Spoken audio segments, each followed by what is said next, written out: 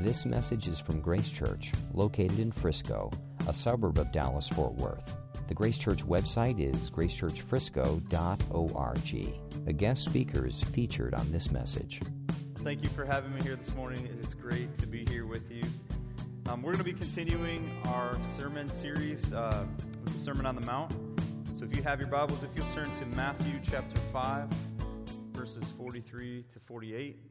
If you don't have a Bible with you, there's a Bible, should be a Bible in front of you, in the chair in front of you, if you will, grab that. If you don't have your own Bible, please feel free to take that with you. Reading from Matthew chapter 5, verses 43 to 48, and this, I can promise, will be the best part of the sermon today. This is God's holy word. You have heard that it was said, "You shall love your neighbor and hate your enemy." But I say to you, love your enemies and pray for those who persecute you, so that you may be sons of your Father who is in heaven. For he makes his sun to rise on the evil and the good, and sends rain on the just and the unjust. For if you love those who love you, what reward do you have? Do not even the tax collectors do the same? And if you greet only your brothers, what more are you doing than others? Do not even the Gentiles do the same? You, therefore, must be perfect, as your heavenly Father is perfect. Let's pray. Father, as we look at your word right now, I ask that you would speak through me. God, there are so many here in our church that could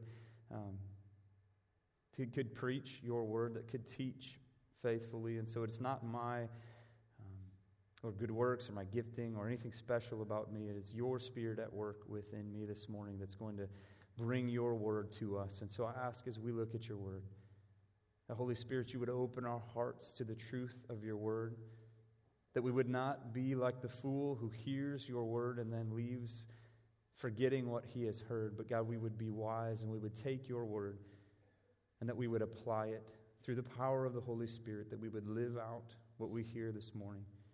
For your glory, we pray. In Jesus' name, amen. Well, this is a packed passage. There's so much in this passage. We really could spend 3 Sundays studying this passage. Don't worry, this isn't going to be like a 2-hour message. We only have one Sunday. We only have a few minutes to study this passage, so I'm going to summarize it. But I'm assuming there are going to be questions. There's going to be things that I don't cover today. And so if you have questions, the number that's on the screen is for the podcast, Grace Church Conversations. So if you have questions, feel free to text those questions in, and we'll try our best to answer those questions and cover those in the podcast. But today's passage, I think, is probably the most important Christian ethic that you'll find in the Bible. If you need a command that summarizes all that we are supposed to do in regards to others, this is it. In the next few minutes, I'm going to attempt to show that Jesus explains that the true children of God do not just love their neighbors, but love all people with a sacrificial, death-defying love.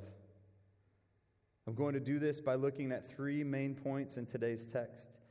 We're going to look at the tradition of the Jews, the translation that Jesus gives, and the transformation of the Spirit. Let's look at the tradition of the Jews. Love your neighbor and hate your enemy. Look what Jesus says, verse 43. You have heard that it was said, you shall love your neighbor and hate your enemy. Jesus says, you've heard this said. So Craig's mentioned before in this sermon series that when Jesus says this, he isn't saying that this is something you can find in the Old Testament. He's saying this is something that you've heard taught. And see, the Jewish people then would have had a book called the Mishnah, which was a collection of the orally taught traditions and interpretations of the Old Testament law. If you look in the Old Testament, or the whole Bible for that matter, you won't find this command, love your neighbor and hate your enemy. The closest thing we get to this command is Leviticus 19, verse 18. You don't have to turn there if you don't want. I've got it. Leviticus 19:18, you shall not take vengeance or bear a grudge against the sons of your own people, but you shall love your neighbor as yourself. I am the Lord your God. You see the changes the Pharisees made from the original command to the interpretation. They have taken out something and they have added something, and in so doing have decreased the scale of the love commanded and have reduced the scope. The original command was to love your neighbor as yourself. Notice this isn't in the teaching that got passed down. To love someone as yourself is a high degree of love. We're constantly aware of our own needs. We're constantly aware of our own desires. We reorient our schedules to accommodate what we want to do. We make sacrifices. We work hard to take care of ourselves. Many of you, in the next couple days, are going to eat specific things or not eat specific things so that you can look or feel the certain way that you want to feel or look. Many of you spent the better part of an hour this morning getting ready to look the way that you look to be here at church. You all look great, by the way. So here, the Pharisees, the teachers of the law, have lowered the standard of loving your neighbor. It's enough in their minds if you love your neighbor at all, let alone to love him or her as yourself. If they changed the scale of the love, they've also changed the scope of the love. See, it was a raging debate at that time, and really from the time the original command was given, to determine who your neighbor was. This was a debate that was going on. The command was clear. God's people were to love their neighbors as themselves. There were many commands given to the treatment of your neighbor, so determining who your neighbor is was very important. There's a clue in Luke 10:25-29 that this was an ongoing discussion and debate even through Jesus' time. Look what it says in Luke 10:25-29. And behold, a lawyer stood up and put him to the test, saying, Teacher, what shall I do to inherit eternal life? He said to him, What is written in the law? How do you read it? And he answered, You shall love the Lord your God with all your heart, with all your soul, with all your strength, and with all your mind, and your neighbor as yourself. And he said to him, You have answered correctly. Do this, and you will live. But he, desiring to justify himself, said to Jesus, And who is my neighbor? So the original command in Leviticus 19 talks about loving your neighbor. The high love as yourself love was directed at neighbors. So it was really important to figure out who your neighbor is. Let's look again at Leviticus 19 and see if we get any clues. Leviticus 19:18 says, You shall not take vengeance or bear a grudge against the sons of your own people, but you shall love your neighbor as yourself. I am the Lord your God. Verses 1-18 of Leviticus 19 talk about loving your neighbor. And here and in other passages you see it says, against the sons of your own people. So somebody who just kind of cursorily read that passage could easily say, your neighbor was who? Your own people. Well, who was God talking to? He's talking to the Jewish people who he just brought out of Egypt, and he's giving them commands. And so it would be easy to understand this and your neighbors as the Jewish people, as your fellow Jew. But if you keep reading, in Leviticus 19, you get to verses 33 and 34. And how many erroneous teachings, how many vain debates would be stopped if people would just keep reading? If the Pharisees would have kept reading, they would have seen verse 33 and 34. It says, When a stranger sojourns with you in your land, you shall do him no wrong.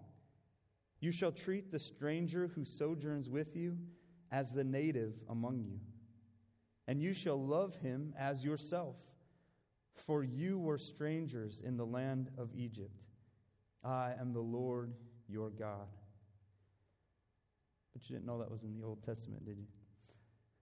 But what about enemies? Does anyone have enemies here today? Anyone who's not like you. It was actually an accepted practice. So this wasn't from the Old Testament. This was their practice. But it was actually an accepted practice to let an enemy who had fallen into a pit or a well remain without helping them. You could literally watch your enemy drown and feel like you were pleasing God. Remember the story of the Good Samaritan in Luke 10? We just looked at part of that. The parable has so much power because it would not have been unusual for a priest or a Levite to pass on the other side of the road.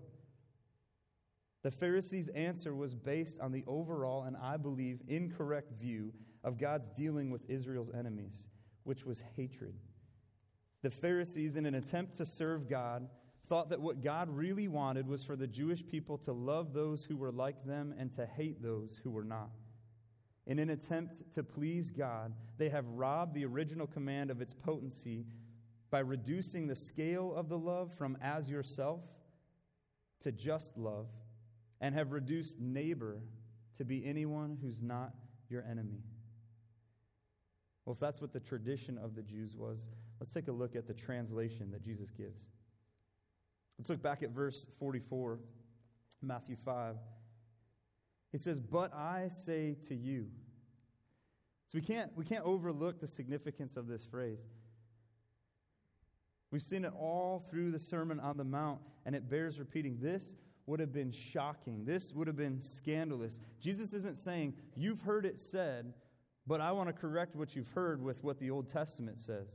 He doesn't say, you've heard it said, but it's written, which would have been enough. It would have been convicting. It would have directed them back to the original command. But he says, you've heard it said, but I say to you. He's boldly putting his authority on the same level as God. Here's yet another example of how we cannot just look at Jesus as a good moral teacher. Jesus didn't, or the people who say Jesus didn't claim to be God. No one ever would have said, but I say to you. That was only God's place. Well, what does he say? It's almost as shocking. Love your enemies. Is this a new teaching? Many people then would have thought so. Many people would have thought this was a new teaching. There are many today who look at the Old Testament as one set of teachings and who look at the New Testament as a new teachings of Jesus. There are even some Christians who don't read their Old Testament thinking it's not relevant for us today. Well, is Jesus bringing a new teaching? Remember the context of Jesus' teaching. Matthew 5:17 through 20. Jesus has opened his teaching by saying, "Don't think that I've come to abolish the law and the prophets. I have not come to abolish them, but to fulfill them." Jesus is not bringing a new teaching. But wait a minute. Doesn't the Old Testament teach that God hates his enemies? Isn't the Old Testament filled with examples of God telling his people to wipe out their enemies? What about the imprecatory Psalms of David? Well, that's where Craig gets to answer at the podcast. And that's what I meant by saying that this really could have multiple messages. You really could spend a whole message explaining this and looking at the Old Testament.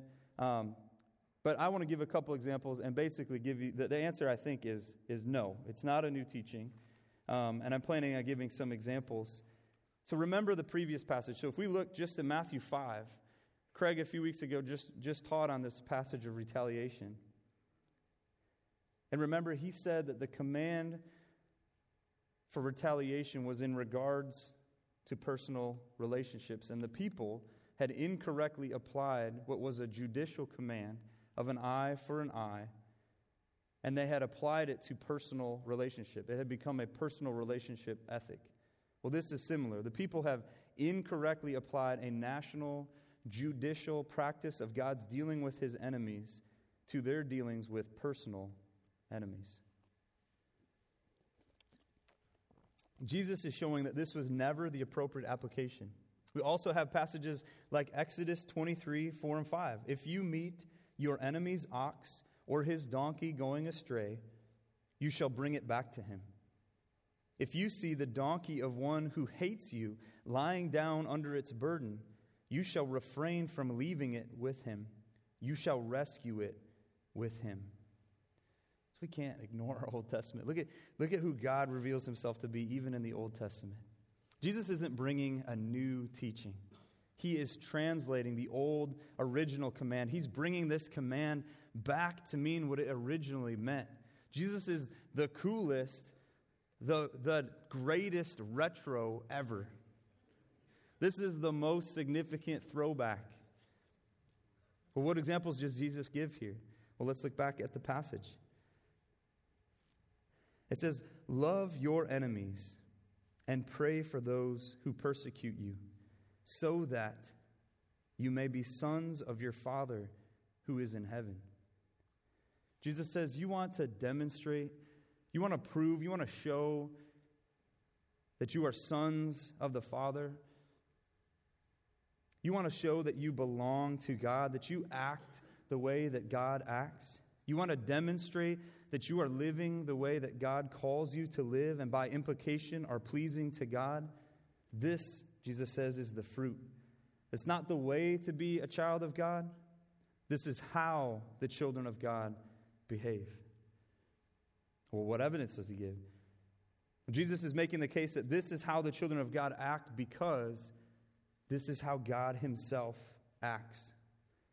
Look around you, he says, for he makes his son,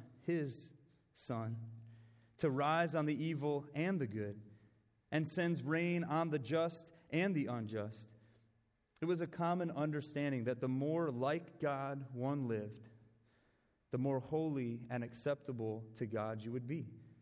God had called his people to holiness because he is holy, and I think the Pharisees thought that God hated his enemies and loved the Jews, so they sought to live that way. And Jesus comes to show them that they were dead wrong. The way God is, the way he has always and will always be, is that he loves his enemies. God doesn't send life and blessing, sun and rain to only those who are just and good. He sends rain and sun to both. He is loving to both those who deserve it and those who don't. Jesus knows a truth that these people have only possibly started to understand, that not only does God give common grace to everyone, not only does he send life and blessing indiscriminately to all, he has, in Jesus, sent the greatest gift of all. God does not just tolerate his enemies, he loves them to the greatest extent that love can go. God the Father sent Jesus the Son to ultimately die in the place of not those who live up to his expectations, not those who say the right things, not those who are pleasing to God, but we see that God, while we were his enemies, Ephesians 2, while we were his enemies, because of the great love with which he loved us, even when we were dead in our trespasses and sins, sent Jesus. Jesus says you don't even have the faintest idea of who God is if you think he hates his enemies. He loves his enemies. What about you today? We're halfway through the message right now, maybe a little bit more. And I want to stop and ask, where are you? Are you aware of God's love for you in Christ? Are you trusting in your good living to make you accepted by God? The truth is, and we see it all over the Bible, the truth is because of our sin, we are enemies of God. Apart from Christ, we are enemies of God. You, today, if you're not in Christ, are an enemy of God's. But God has made a way for you to not be an enemy. There's only one way, and it's not going to this church. It's not your good works. It's not disassociation with those bad people. It is only through faith and trust in the finished work of Christ as your substitute. If you haven't put your faith and your trust in Christ today, I would urge you, I would plead with you to do that today. Not so you can be part of this club, not so you can then be better than other people and look down at them, so that you can move from being an enemy of God to being a child of God, to being from under the just wrath of God to being under the love, the never-ending, never-stopping, always and forever love of God. So what about you? Have you put your faith and your trust in Christ? And if you have, how can we sing those songs that we sang this morning without coming to tears, without being brought to tears, singing about the great love with which God has loved us? May we not take for granted that love that He has given us. Well, Jesus moves from looking at how God is. So this is how He is. God is loving to His enemies. And Jesus moves to appealing to their logic and their emotion.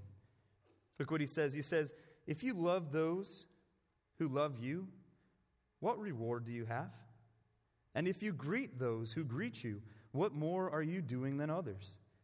In essence, Jesus is saying, you've been living your whole life doing strange practices and having stern restrictions, watching what you eat, where you walk, what you touch, all in the hope of a reward from God. But you're only loving those who love you. What reward is there in that, he says? Should God give you a gold star for that? Then here comes the insult. He says, don't even the tax collectors do that? Don't the Gentiles do that? Ouch. You think God owes you something, he says? You think you're really pleasing to God? Those people who have sold out their own people and are working for the Romans, stealing your money to get wealthy, those are the people you're living like. You think you're pleasing to God, he says? You think you are His distinct chosen people? When you love those who love you, you're not doing anything more than what the Gentiles, the non-believers, are doing. In his book that we have in the Resource Center, titled The Sermon on the Mount, The Character of a Disciple, Daniel Doriani quotes Friedrich Buechner, who says, the love of equals is a human thing. A friend for a friend. A brother for a brother. It is to love what is loving and lovely. The world smiles. The love for the less fortunate is a beautiful thing. The love for those who suffer, those who are poor, the sick, the failures, the unlovely. This is compassion, and it touches the heart of the world. The love for the more fortunate is a rare thing. To love those who succeed where we fail. To rejoice without envy with those who rejoice. The love of the poor for the rich, of the black for the white. The world is always bewildered by its saints. And then there is love for the enemy. Love for the one who does not love you, but mocks, threatens, and inflicts pain. The tortured's love for the torturer. This is God's love. It conquers the world. Jesus is saying, you want to be set apart? You want to know that you're different, that you really are a child of God? It is way more than you're currently doing. To be a child of God is evidenced by loving indiscriminately everyone. And this brings us to our third and final point, the transformation of the Spirit. Well, if you look at the passage, there's only one verse left, and I really think this one verse could have an entire sermon. So that's where I get the 3 sermons from. I think you could spend an entire Sunday unpacking and explaining verse 48. Let's read it. It says, you therefore must be perfect as your heavenly Father is perfect. And I've studied this verse for a long time. I've looked at a number of commentaries. And there seem to be a few major views. And the one I was going to say originally goes like this. This word perfect means, like we read it when we first read it, that it means perfect in every way. And so what Jesus is doing is he's kind of setting up the readers and setting up the hearers to like this, need for perfection, which we can't get from ourselves, and so we need to look to Jesus. And so really what Jesus is doing is he's pointing people to himself. Now, I want to explain, I do believe that. I don't believe we can be perfect in and of ourselves, and I do believe the only way we can reach perfection is in the finished work of Christ. I do believe in the imputed righteousness of Jesus on our behalf, so get that out there. But I don't think that's what Jesus is talking about in this passage. So what I'm doing is I'm going with a different view, which a lot of the commentaries support, so this isn't just me, but you can study it on your own, is that Jesus here is not necessarily talking about the love that he just talked about, but more it's an end of this whole teaching that we have just heard on the Sermon on the Mount. See, one of the words here, this Greek word for perfect, one of the interpretations of it can actually be to be complete or to be whole. And so what Jesus could be talking about is about being whole, complete people. And so this view would go like this, that Jesus is summarizing his whole teaching by saying to his would-be disciples, you must be complete as your heavenly Father is complete. See, the Pharisees thought it was enough to just not murder somebody. But Jesus shows that God cares about your heart and whether you're angry in your heart. So the Pharisees thought it was enough if they just didn't commit adultery. Jesus says, your thoughts and desires will be judged. They thought, as long as you give the proper paperwork, that you can divorce. Jesus teaches that God hates divorce. You think, he'd say to the Pharisees, as long as you use the correct object to swear by, that your promises are upright, Jesus says you shouldn't need to promise at all. You think, he would say to the Pharisees, that as long as you retaliate proportionately, that you are special in God's sight. God doesn't want you to retaliate at all. You think that as long as you love your neighbor, whom you've defined to be a very, very small group of people who just happen to be your friends, that God is pleased with you. God wants you to love everybody. You must be complete, wholehearted people as your heavenly Father is. How do we do this? See, one of the reasons I didn't say this other view that I was going to say is because I think we do people a disservice when we jump to grace too quickly. See, often as Christians, we're so opposed to a Pharisaical view of righteousness that often our call to holiness looks a little like this. God demands our whole lives lived out for him in every aspect of our lives. But you can't do that. So isn't it great that God sent Jesus to die, to pay that requirement? The problem when we jump too quickly to grace is that we neuter the word. Yes, there is grace. Yes, there is forgiveness. And yes, God does call us to perfection, to completion. How can we do this? It's through the power of the Holy Spirit. God has given us the same power, he says in his word, that raised Christ from the dead at work within us. We have the Holy Spirit to empower us to change, to empower us to live out Jesus' words. Jesus isn't just setting a bar that's impossible to reach in an effort to show us our need for a Savior, as if the things he just taught in the Sermon on the Mount don't really matter. God really wants us to, expects us to live the way he has called us to live, and he has given us the power to do it. In Christ, and only in Christ, when we put our faith in Christ, like I mentioned earlier, the Bible says we're filled with the Holy Spirit. He gives us the power to remember and live out all that Jesus has taught. It is only in his power that we can live this out. It's only in his power that we can obey it. But we are called to obey it. So as we close, I want to look at some practical application of how can we put this to practice in our life. And I think it's helpful to ask this question. Who are your enemies? I'm sure most of us don't have people who are trying to kill us. If you do, you should contact the authorities. And hopefully nobody here is trying to kill anybody. If you are, you need to not do that.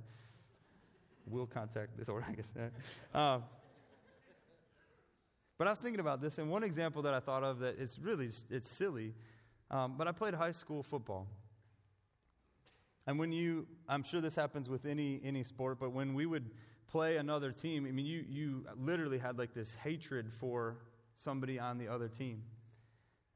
I remember when, a quarterback, it was usually the quarterback, but when a quarterback would get hurt, it was our coach who made us take a knee because we didn't want to take a knee. We wanted to jump up and cheer. Like, yeah, the quarterback got hurt.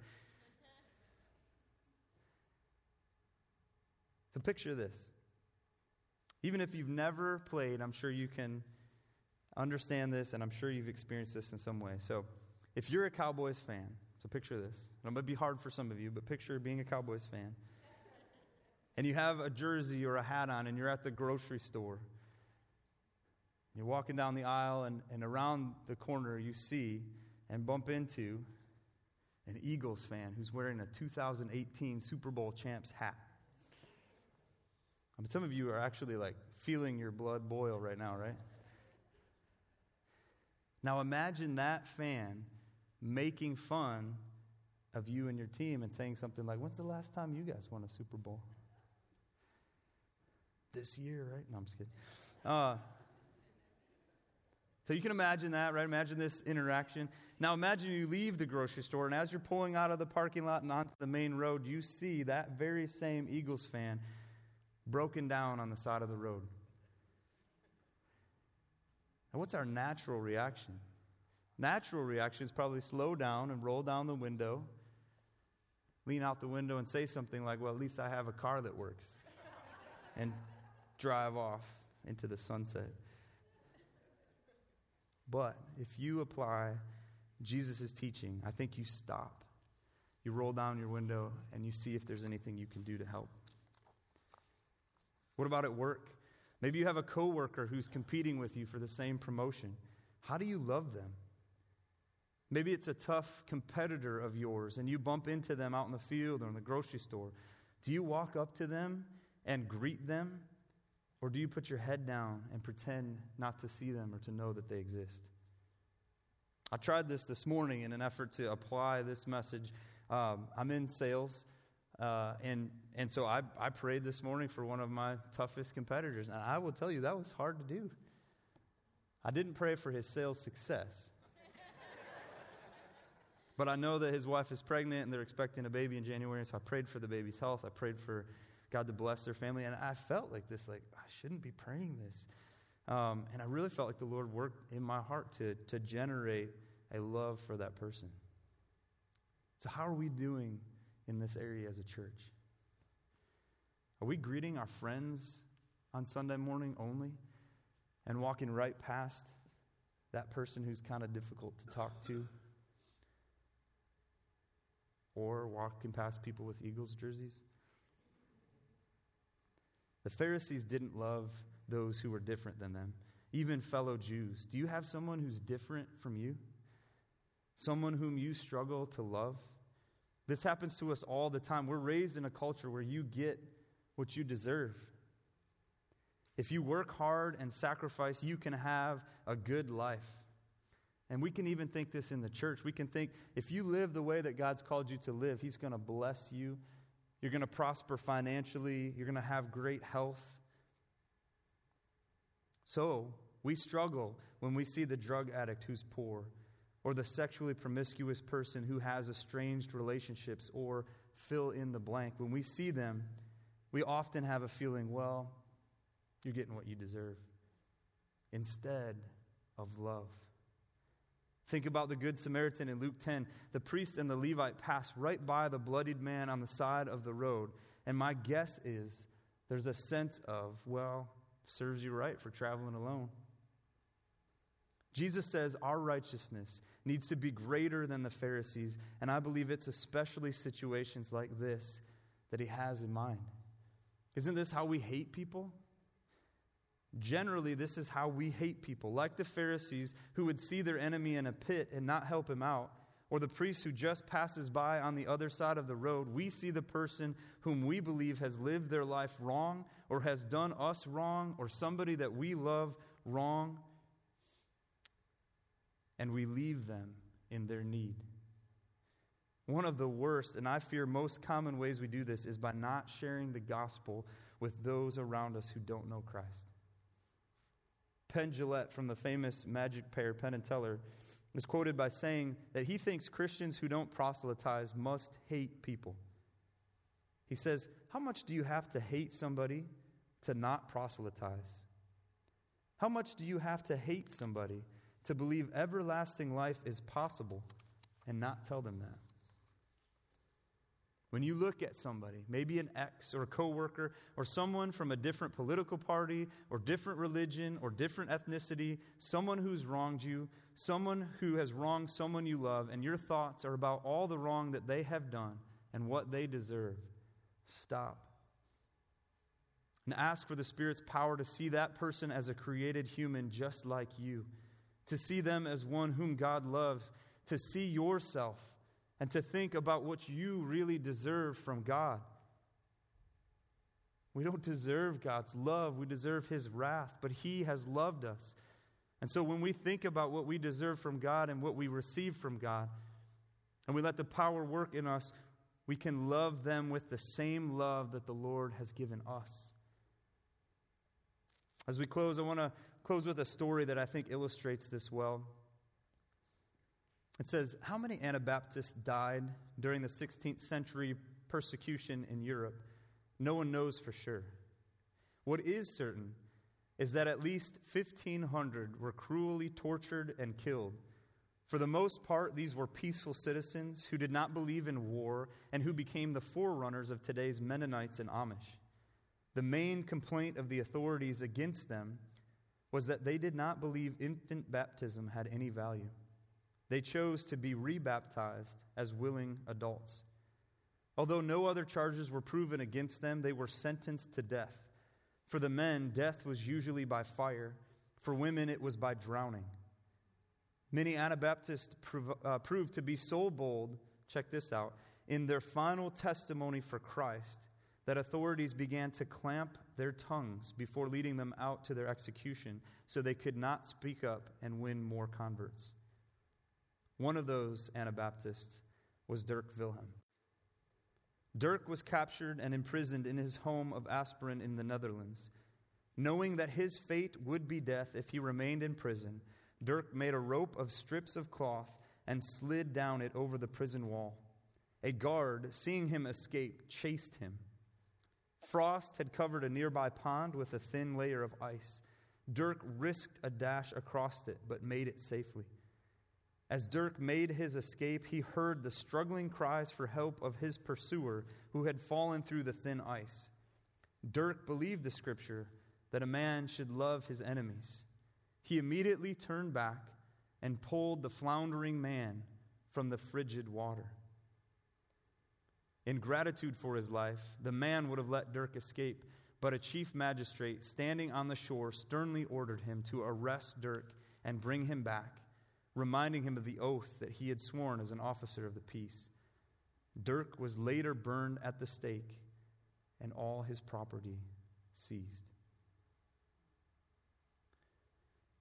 I would encourage you to make this easier to put into practice, to just think of one person. Who's one person you have a hard time loving? Who is one person that would fit into that enemy category for you? Ask the Lord to help you show love to that person this week. And we can show love, first of all, Jesus says, by praying for those who persecute you, so you can pray for them. You can love them with action. You can even greet them. So maybe it's a phone call. Maybe it's a greeting. Maybe it's just praying for somebody this week. But think of that one person that you can work on this week. The Pharisees had it wrong. They thought God only wanted them to love a small, special group of people. But Jesus explains that what God wants, what He has always wanted, is a group of people that will show the world what God is like, to love everyone the way that God does, and in so doing, to glorify God. We are called, like the story of Dirk Wilhelm, to love others, even our enemies, forsaking all else, even our own lives, for the surpassing greatness of knowing Christ, to live the way that He's called us to live, to be the people that He has called us to be in the power of the Spirit for the glory of God. Let's pray. You've been listening to a message from Grace Church. For more information, visit our website or write us at podcast@gracechurchfrisco.org.